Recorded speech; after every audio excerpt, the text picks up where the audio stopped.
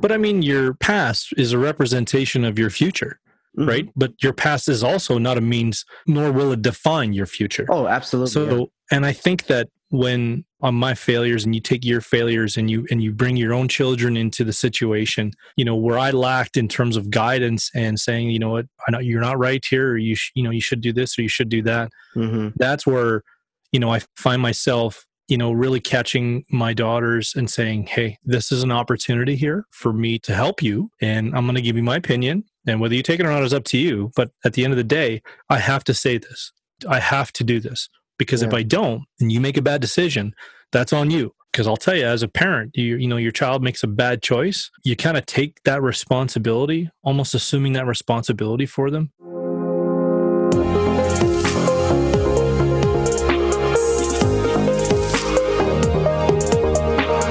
Welcome to Dads and Deadlifts podcast with me, your host, Rish. This podcast is to raise awareness around the social stigma of the word man up. Research has shown men are less likely to seek help for trauma, abuse, neglect, addictions, and mental illness because they will be perceived as weak. Research had directly or indirectly linked these problems to the social and cultural perceptions of the word man up. It's time to start a conversation and redefine this word man up. Each week, you will be hearing from men and women all around the world who survived emotional abuse, physical abuse, domestic violence, and addictions, and how they came out on the other side with triumph to begin a new chapter. You will also hear from experts and coaches all around the globe on matters like brain health, psychology of men and women, holistic healing, fitness, and last but not the least, what it takes to be a man, overcoming the social stigma and expectations, and tap into your individual unique authenticity and vulnerability. Thank you for joining me in this mission to serve men around the world and letting them know they are not alone in this.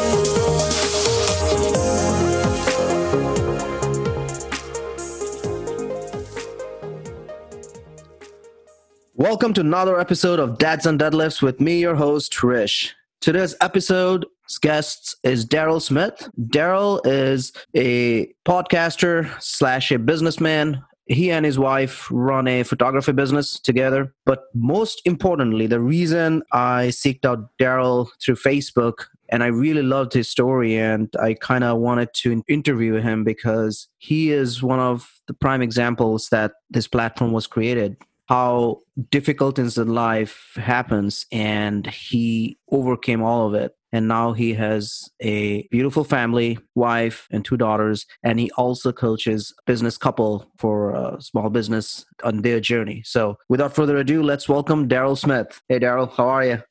Thanks for having me, man. I'm doing well. Thanks. And how are you? Good. As I said, busy, but getting there. So that's good, man. Busy is good. Busy is good. Yes. Hey, so I'm going to start off with straight off the bat. Tell my listeners, who Daryl Smith is.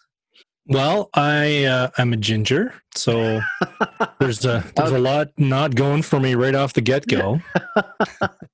I tell my daughter, she's a ginger as well, that I said, being right-headed is a bit of a superpower. So don't think to yourself for one second that you're not special. So, but I am just a regular guy. There's not a whole lot to me or my story as far as I'm concerned, but I'm a husband, I'm a father, a businessman, and love sports, and life is all about being positive for me and staying at track, considering where I've came from and kind of where we're headed. So It's been a long journey. Okay. Yep. So I think that's the answer I expected, because you're a very humble man. So I kind of talked to you, and let's go back to the discussions we had offline. Tell us a little bit about how was your childhood? How did you grow up? Because I know you talked about the trials that you had to face, and then we'll kind of have that journey and what did you do and how you overcame those to where you are at now. Well, it's kind of all over the place, to be honest with you. I've also been told that I need to write a book. There's a lot of things that kind of went on in our life. There's 6 kids in my family, so there's kind of 6 different perspectives when it comes to my story and my sisters or my brother's stories.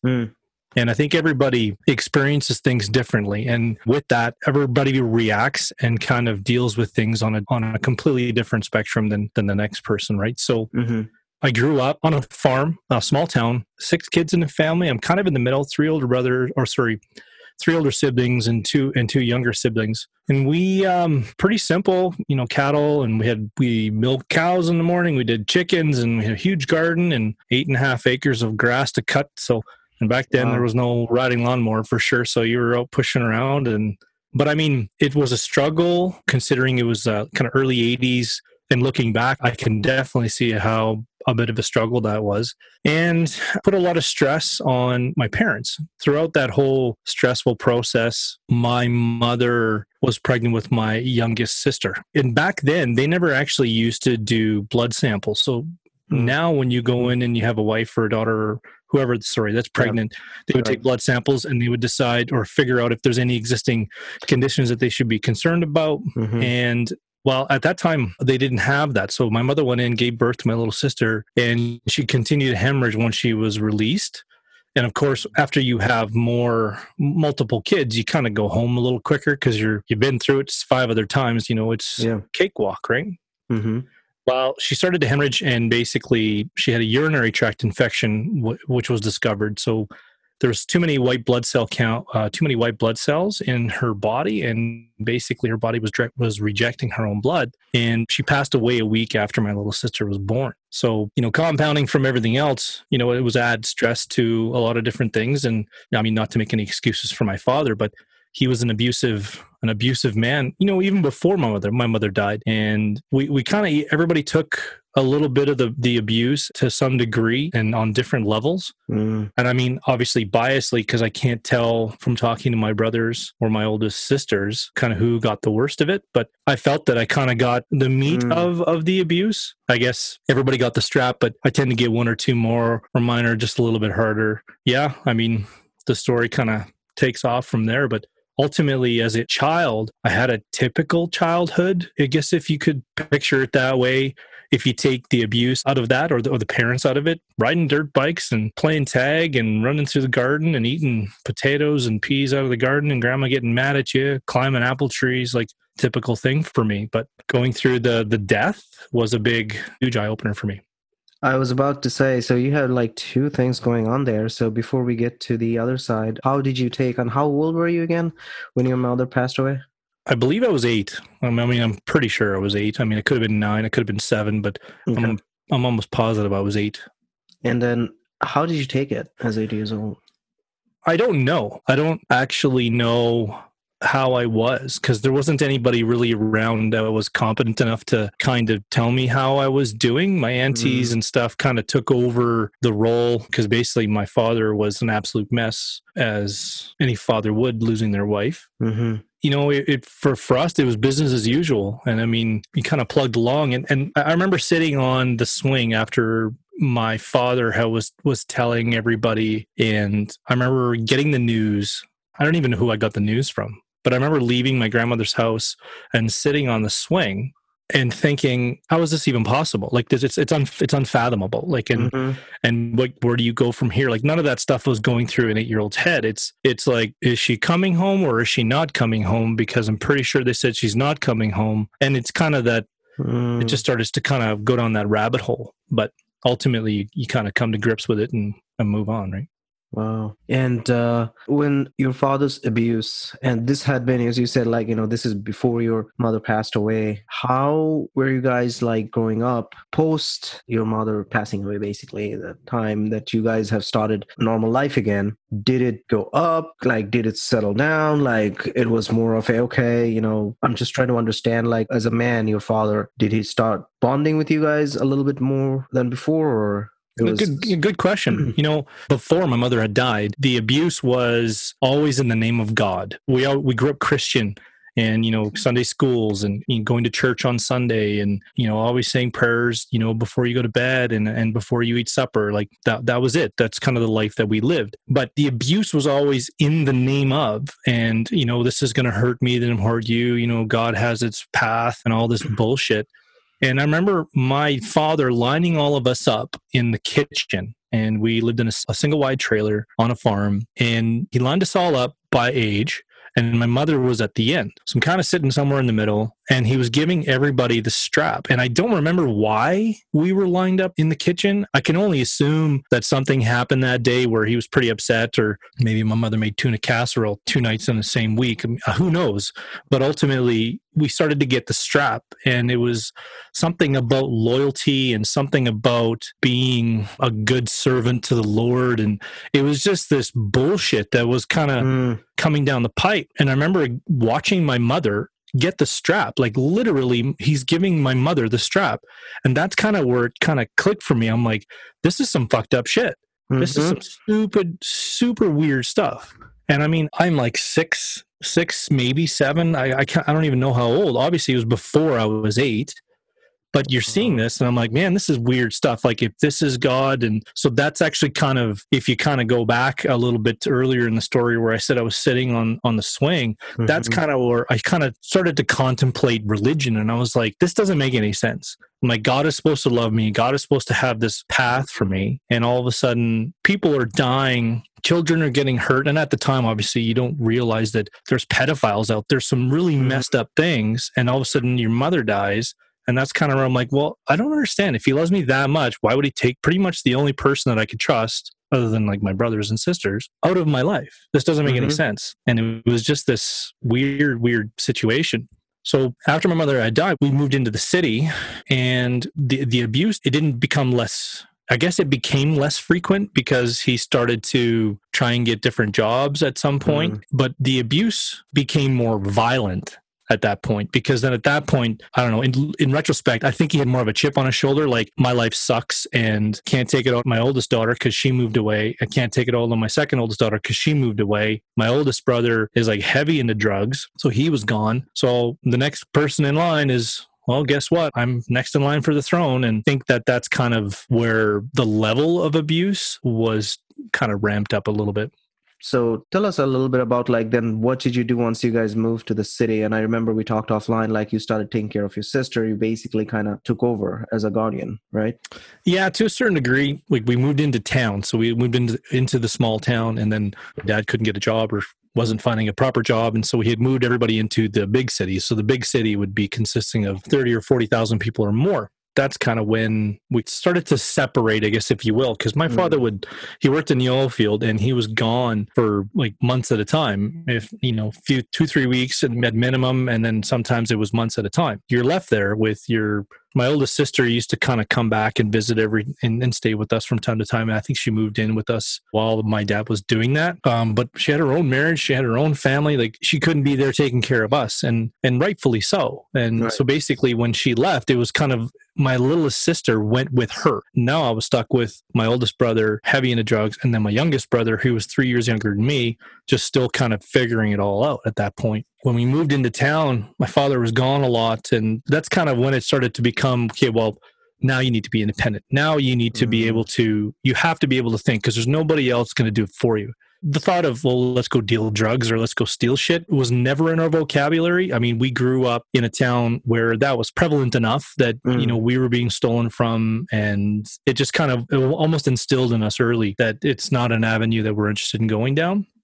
I would steal out of necessity rather than stealing out of fun, I guess, if you will. But when my father was gone, there was no money coming in. He wouldn't send any money home. And if he did, it was to pay the bills. But it was really, it was super odd. I don't even remember actually how we actually got money, because there was a whole pile of other issues there. But when I would get up in the morning, and my oldest brother he wouldn't go to school. He was too busy doing his thing. So I would get up, make my little brother his lunch, and I would make kind of my thing, and we would go.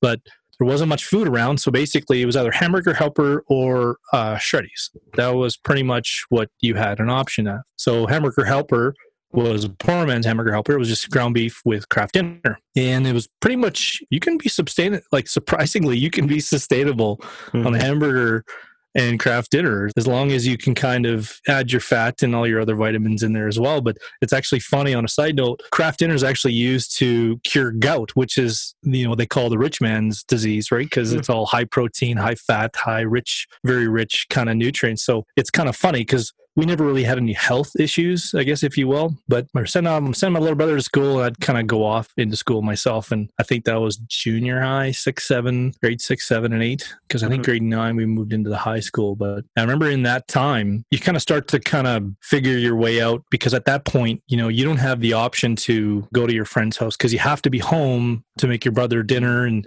there's some responsibilities there that you have to kind of maintain. So kind of did what we could, you know, and we kind of fended for ourselves to a certain degree. But eventually my father would come home and, you know, the grass wouldn't be cut, or, you know, the kitchen's a mess. And I mean, I don't know any 10 or 12-year-old who loves to do dishes. So at the end of the day, just keep piling them up and away you go. But basically consisted of come home and it would be a mess, and he would beat the shit out of me, and then you kind of move on. And that cyclical trend, like that cyclical thing, would happen over and over and over. And I remember my oldest, we were sitting in a room because we had broke the window playing grass hockey in the backyard. We broke the window. And so my father came us in and he disciplined us, rightfully so. And I just remember looking at him and I'm like, the window was already broken, and it wasn't broken by us. It was kind of more broken. Not to say that's an excuse, but I remember him giving my brother the strap. And of course, as soon as he got the strap, it was like bloody murder, right? You'd think you'd stabbed him 100 times, and he's crying and rolling around the floor. Please stop, please stop. And I remember him turning to me and he gave me the strap on my hand, and I caught the strap. And the strap that we had, it was a combine belt. It was a piece of a combine belt. It was about, 2.5 feet long. And he still had a bit of the staples and stuff in the one end of it. And I remember catching it. And he looked at me and he's like, oh, you think you're a man, eh? And I said, well, I looked around and I'm like, yeah. He's like, okay, well, men pay bills. So if you want to live here, you pay your bills, or you can fuck right off. So I said, okay. And I got in my shit and I fucking left. But I'd always go to school and you kind of trying to help out your little brother and kind of through that process. And I found out I didn't get very far, trying to live on my own at 10 or 12 or whatever it was. So you kind of come back home, please, poor me, sorry about that, my bad, yes, dad, yes, sir, no, sir, type of thing. And then it just that's kind of when it clicked for me, like, okay, I need to be able to manipulate my father so that I can be here and live for relatively free and get to a point in my life where I can go. That's basically kind of what the game plan was. So throughout that point, I would go to school and we would kind of make do with what we had. And so we were kind of running out of food. So I would give my little brother his stuff, like his lunch, and I'd go to school. And I started to get like my huge migraines. My stomach was like super, super like turning inside out. It felt like excruciating pain. And so basically I knew I was hungry. I didn't know that was obviously related, but I just knew I was hungry. And then when I ate, it cured a lot of my issues. So I would wait for intramurals to happen during the afternoon. So all the kids would in the gym and they play floor hockey and basketball or whatever. I would filter my way in through the back door or the side door of the cafeteria, and I would go through the trash cans and I would eat whatever the leftover food was. So that I could satisfy my body's need for whatever it was needing so that I could be able to focus in school. So I'm able to at least continue that side of my life as well. And I got away with it for quite a while until I got caught by one of the teachers. And I mean, it's hilarious because you think about it now, if a child was caught eating out of the garbage can and then understanding the reasons why, like child services was called, like, I mean, man, people were going to jail. Like people are going to jail. And at the time he was just like, this is the situation. So he helped me out and he got me a job at the cafeteria. So when I would work at the cafeteria, obviously my payment was food. So that's kind of how I started to kind of stay on track and I was able to still, maintain some sort of mindset to continue my education. Crazy. I mean, I can go on for hours, man. It's unreal. So then you graduated high school. So this is how you continued. No, I never graduated. Never graduated high school. High school was a whole different ballgame. I mean, when I finally moved out, 14 years old, I lied on an application for an apartment. I pretended I was my older brother. My older brother would have been 17 at the time, and he pretended he was 18, but he was out of it. Man, he's done copious amounts of drugs. Like he did your share, he did my share, he did your buddy's share. Like it was crazy. He used to take acid. I mean, looking back at it now, but he used to take acid, put it in his hand with food coloring, and then he would put the acid, whether it be purple, blue, yellow, whatever, into his eye. So then his eye would turn the same color as the food coloring, and then he would get high at the same time. Like it was fucking messed up, man. Like some of the shit they came up with, this was crazy.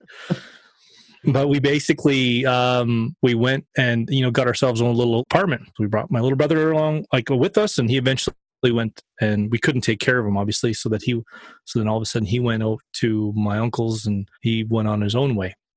So you decided to, at 14, you said you decided to finally, you had enough resources that you can survive on your own to decide kind of break out from your father? I mean, resources, I had the ability to manipulate people to a certain degree to make them believe that I was someone else. And I use that term obviously for good, if you will, because I use that to say, okay, well, I'm 16 and I got a job, right? Or I was 15 and I got a job, because you couldn't hire somebody at 14. It had to be 15. And it was just kind of those kind of little ins and outs of, like I said, the manipulation side of it. But as I kind of went into high school, I had 3 jobs. So what I would do is I would go to school in the morning, and then I would leave in the afternoon and I would go do my job. And I remember the principal calling me into his office. He's like, listen, you've missed a lot of school. You're always taking off in the afternoon.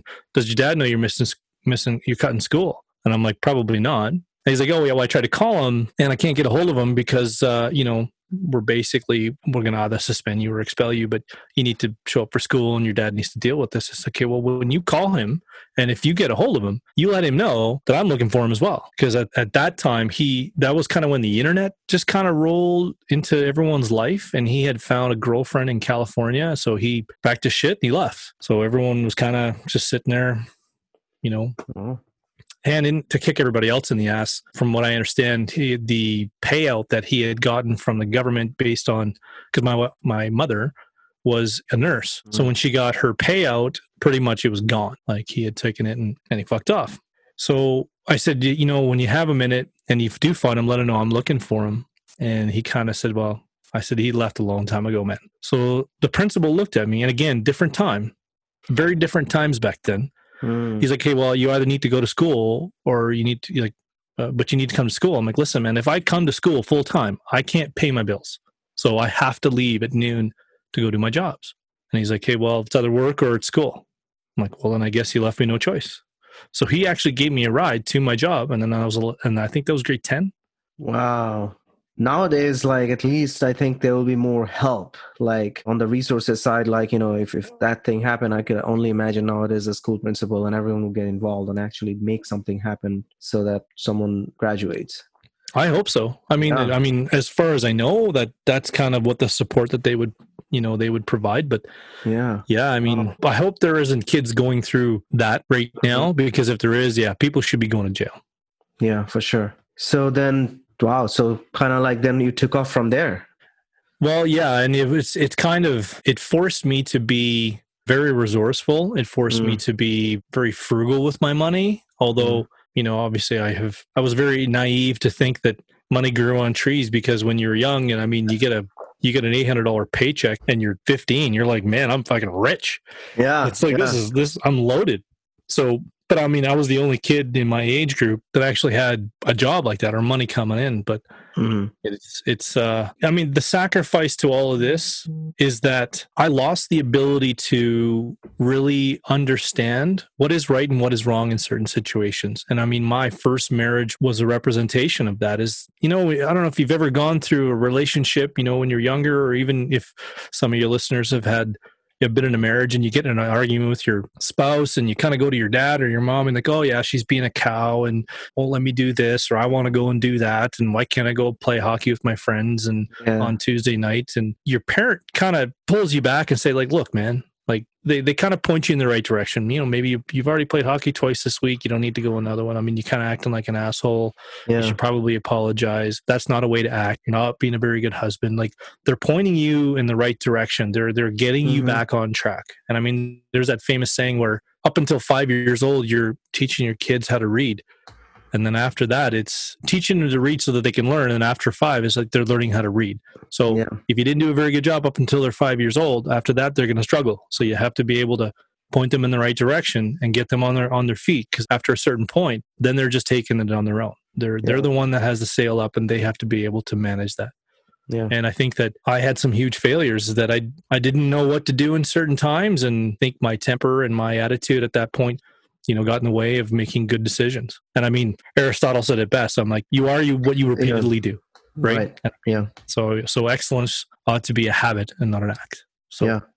No, I agree. And I think like that's, well, I mean, like I felt the same thing. I mean, although I would say I had a good childhood, but at the same time, I think I was also not equipped with a lot of communication tools myself, because mine was exactly the opposite way. Like I was shielded from a lot of stuff. So when it was time for me to go out and explore, I found myself like, hold on a minute. How do I manage these situations? Mm-hmm. So it was a completely different scenario for me. And then by default, I think like it was just a lot of learning, a lot of growing, a lot of seeing and experiencing things and changing it. But I did the same thing like you, and how I handle, situations before. But I mean, your past is a representation of your future. Mm-hmm. Right? But your past is also not a means, nor will it define your future. Oh, absolutely. So, and I think that when on my failures and you take your failures and you bring your own children into the situation, where I lacked in terms of guidance and saying, you know what, I know you're not right here, or you should do this or you should do that. Mm-hmm. That's where, I find myself, really catching my daughters and saying, hey, this is an opportunity here for me to help you. And I'm going to give you my opinion. And whether you take it or not is up to you. But at the end of the day, I have to say this. I have to do this. Because if I don't, and you make a bad decision, that's on you. Because I'll tell you, as a parent, your child makes a bad choice. You kind of take that responsibility, almost assuming that responsibility for them. I don't know, but then again, I don't know. I have no baseline. Like I'm in. I don't know who else out there. Do they do that? Do they not do that? Who knows? I've actually never. That's a good question. I should ask some of my clients that. I think I feel like that's a really deep question, because I think it depends on person to person. I remember like growing up, my parents, like they were very vocal, and my dad would deal with certain things very differently, communicate with me, versus my mom would be very like, I'm telling you this is it.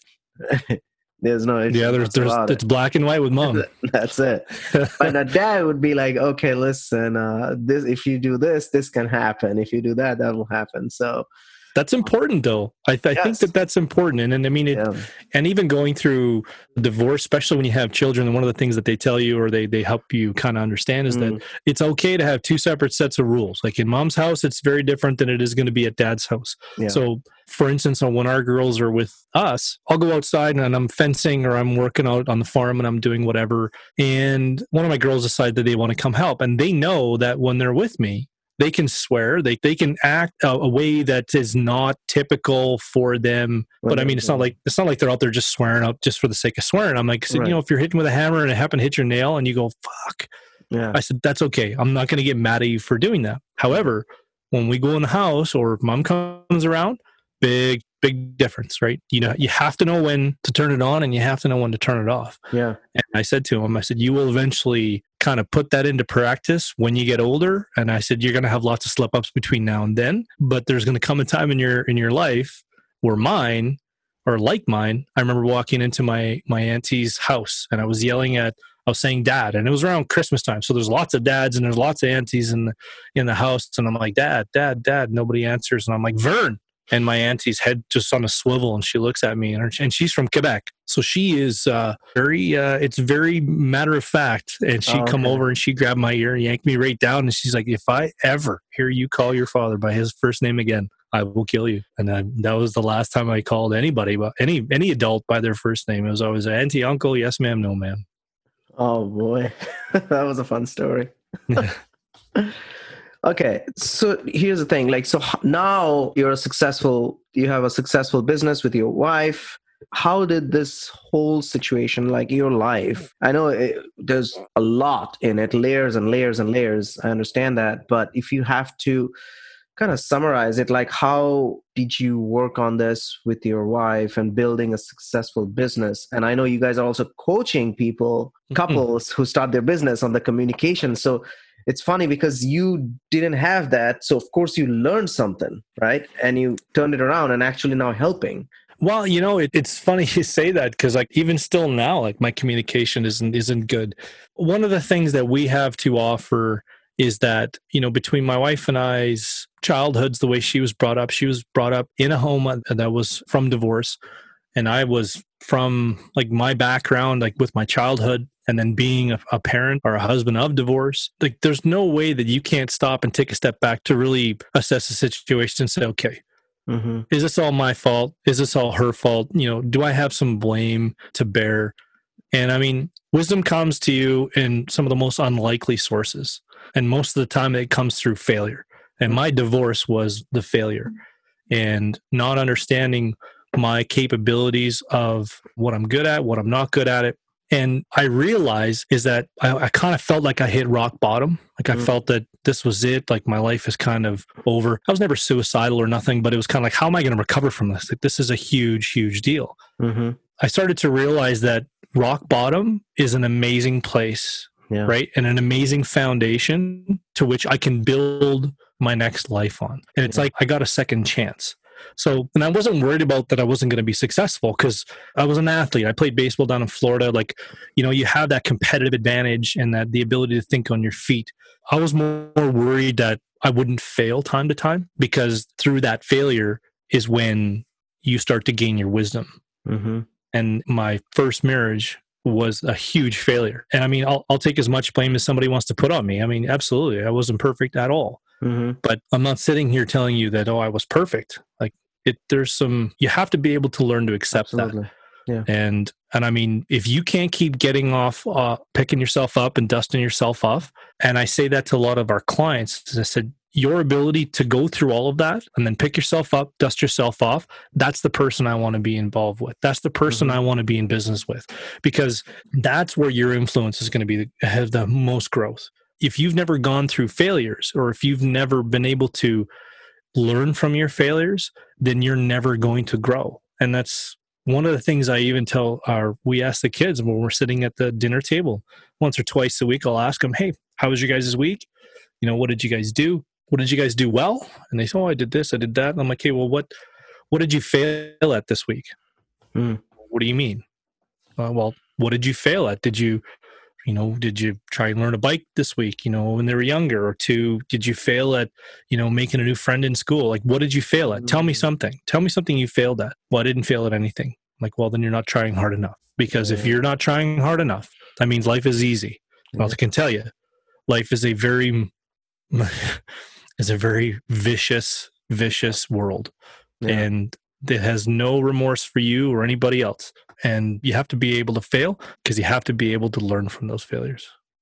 Yeah, no, I agree. That's basically what I absolutely believe in with my life, the way it went. And I think like through failure, I found my purpose every time I actually had one of those moments. So currently you guys have a business and you guys help clients to, what I understand, like you guys help clients launch and actually communicate better as a couple when they're together, and try to understand like the dynamics of being a couple and a business partner. Is that the right way to say it?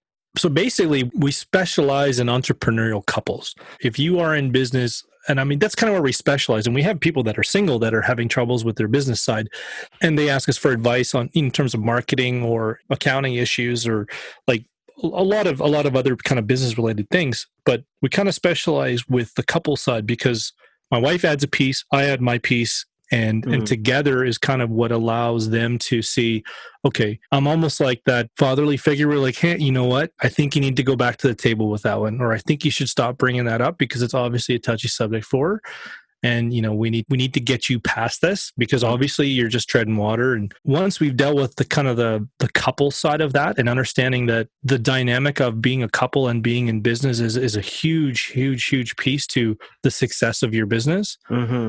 And once we've nailed that down, then we move on to the business platform and understanding, what they do. And then at that point, we can help them develop their business to fit their lifestyle. And because there's a lot of people out there that I have this great idea and I'm too afraid to get into business with my husband, and we don't know where to start.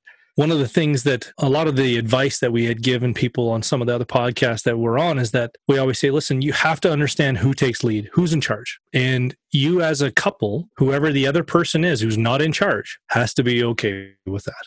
And if you're not okay with taking a back seat and your wife is telling you that this is how she wants something done, and you have a problem with that, you need to tell her that. Because if you just sit there and you have all this pent up contempt inside you, at some point it's going to come boiling over, and it's always going to be at the most inopportune time. You got to be honest with each other, and they kind of move on. So that's kind of what we do, kind of help people deal with business and relationships so that it works for them. Okay, awesome. And then how long have you guys been doing this? Oh, well, I mean, officially, we started that this year, but we've kind of always been doing it for the last four or 5 years. We just weren't charging people for it. And then we got to a point where we're like, okay, maybe we should be charging people for this. Right. So it's kind of come full circle. Even with business, you tend to kind of start things off and you're giving this freebie away, giving that freebie away, and you figured out your demographic and kind of what you want to hone in on. And this one found us. We didn't find it. This one found us. Okay. Awesome. This had been an awesome episode, Daryl, because I kind of just wanted to shed a light on your journey and how your journey had been and now where you are. And it's still a journey. I know, and because of some of my listeners are maybe going through stuff that you had been through. And I don't know if you remember, like the whole podcast is about it's a platform for men to understand like they're not alone, and there's people who went through this and they have managed to come out on the other side. They don't have absolutely. They don't have to feel this is the end of the world. Right? No, because I'll tell you, it's even in marriage. And then we tell our clients this, man, if you think that your marriage or your life is so far gone that you want to commit suicide or you want to go get divorced or you want to just throw everything away and go do something foolish. I mean, nothing is ever too late. Nothing. Right. And I mean, pride is the burden of a foolish person. And I mean, so you need to be able to take that pride, put it in your back pocket and move on because it's going to kill you every time. Wow. What a powerful way to end it.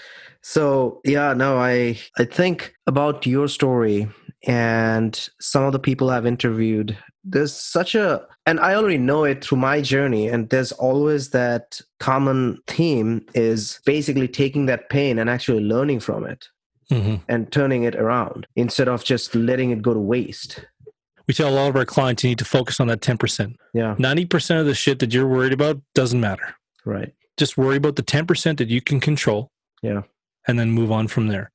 Because if you're worried about something that you have no control over, you're worried about what someone's going to say to you or say about you on social media, why? Stop. It doesn't matter because you can't control that.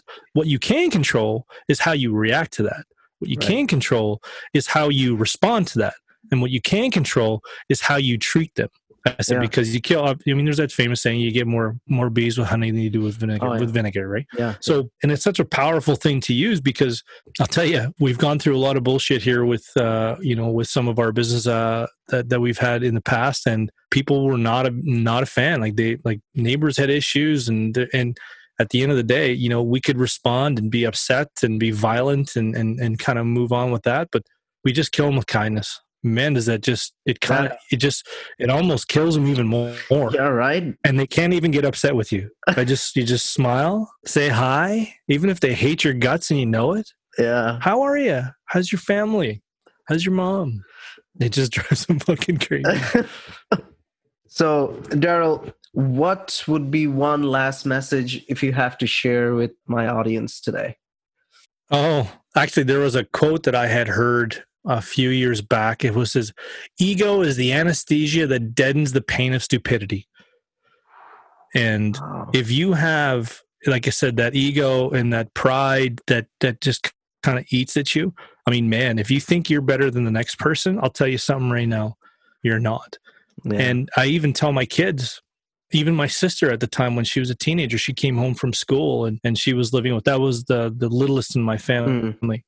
And she had come home and she was crying. She got suspended for the day. And I'm like, what are you doing home? And she said, well, I got suspended. And it was because she was making kind of a fuss at school. And I'm like, what are you making a big fuss about? Well, it was the anniversary of our mother's death. And I'm like, that happened 14 years ago. I'm like, if you think for 1 second that anybody has any remorse for you and wants to pause their entire life because your mom died 14 years ago, you got another thing coming. So take your ego, put it in your back pocket, and deal with it like an adult, because that's what you have to do. And you have to be able to deal with that stuff. So take that ego, keep it in check, take your pride, put it in the back pocket, because I'll tell you, pride and ego is the burden of a foolish person.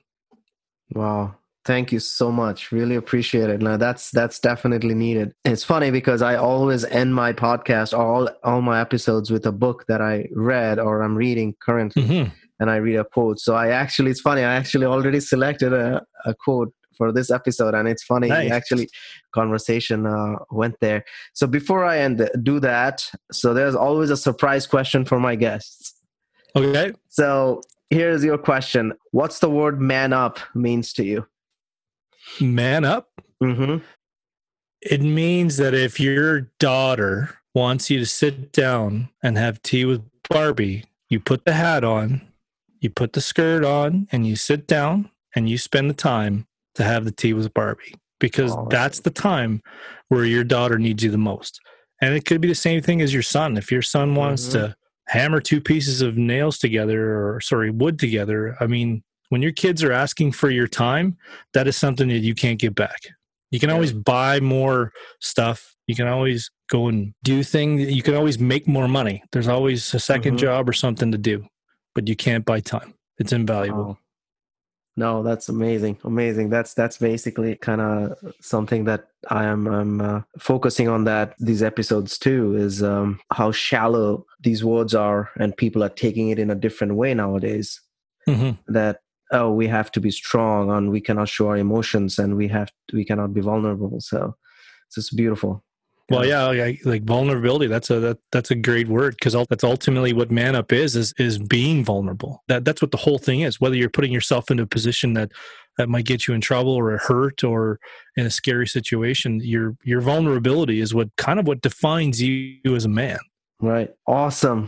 Thank you so much, Daryl. I'm going to end this episode with a quote from one of the book that I read this year.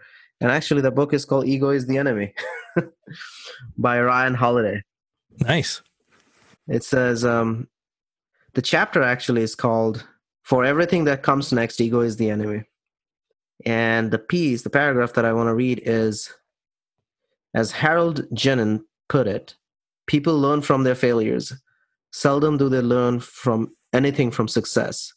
It's why the old Celtic saying tells us, see much, study much, suffer much. That is the path to wisdom. What you face right now should and can be such a path. Wisdom or ignorance. Ego is a swing boat. So that's great. Yes. And which book is that? It's called Ego is the Enemy by Ryan Holiday. Ego is the Enemy. Yeah, he's one of my favorite authors. He's really good. He has two books that's in my arsenal all the time. Ego is the Enemy and Obstacle is the Way. So nice. Yeah. Well, thank you, Daryl, for stopping by, chatting with us, and sharing your story. Before we go, tell the listeners where they can find you. Website, social media. So you can head over to our website at www.wgtpodcast.com. That has pretty much all of our episodes and stuff, but we also have it on any of your favorite streaming platforms that are on there as well. And you can see us on Facebook at I think it's WG We Got This Podcast or WG Pod. Well, anyway, it's the We Got This Podcast. Yeah. And Instagram, same thing. We Got This Podcast. It's we're pretty much everywhere. I don't do Twitter. I think Twitter is such a nasty place to be. I mean, I use it for entertainment, I guess, if you will. It's that mindless entertainment. But we stick to social media on Instagram and Facebook, and we find some good people and some good success there. Awesome. Thank you so much, Daryl. Really nice chatting with you.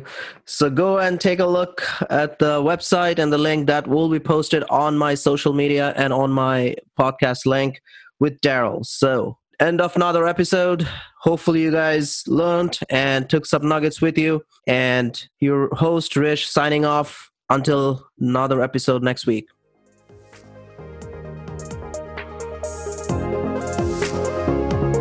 Thanks for listening to another episode of Dads and Deadlifts, and I hope you are as excited as I am learning from our guest today on the specific topic.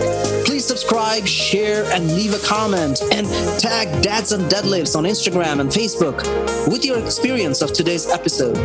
Because remember, your one share might save someone from feeling alone and provide them the tools they can incorporate in their daily lives. Let's each of us do our part in helping men around the world.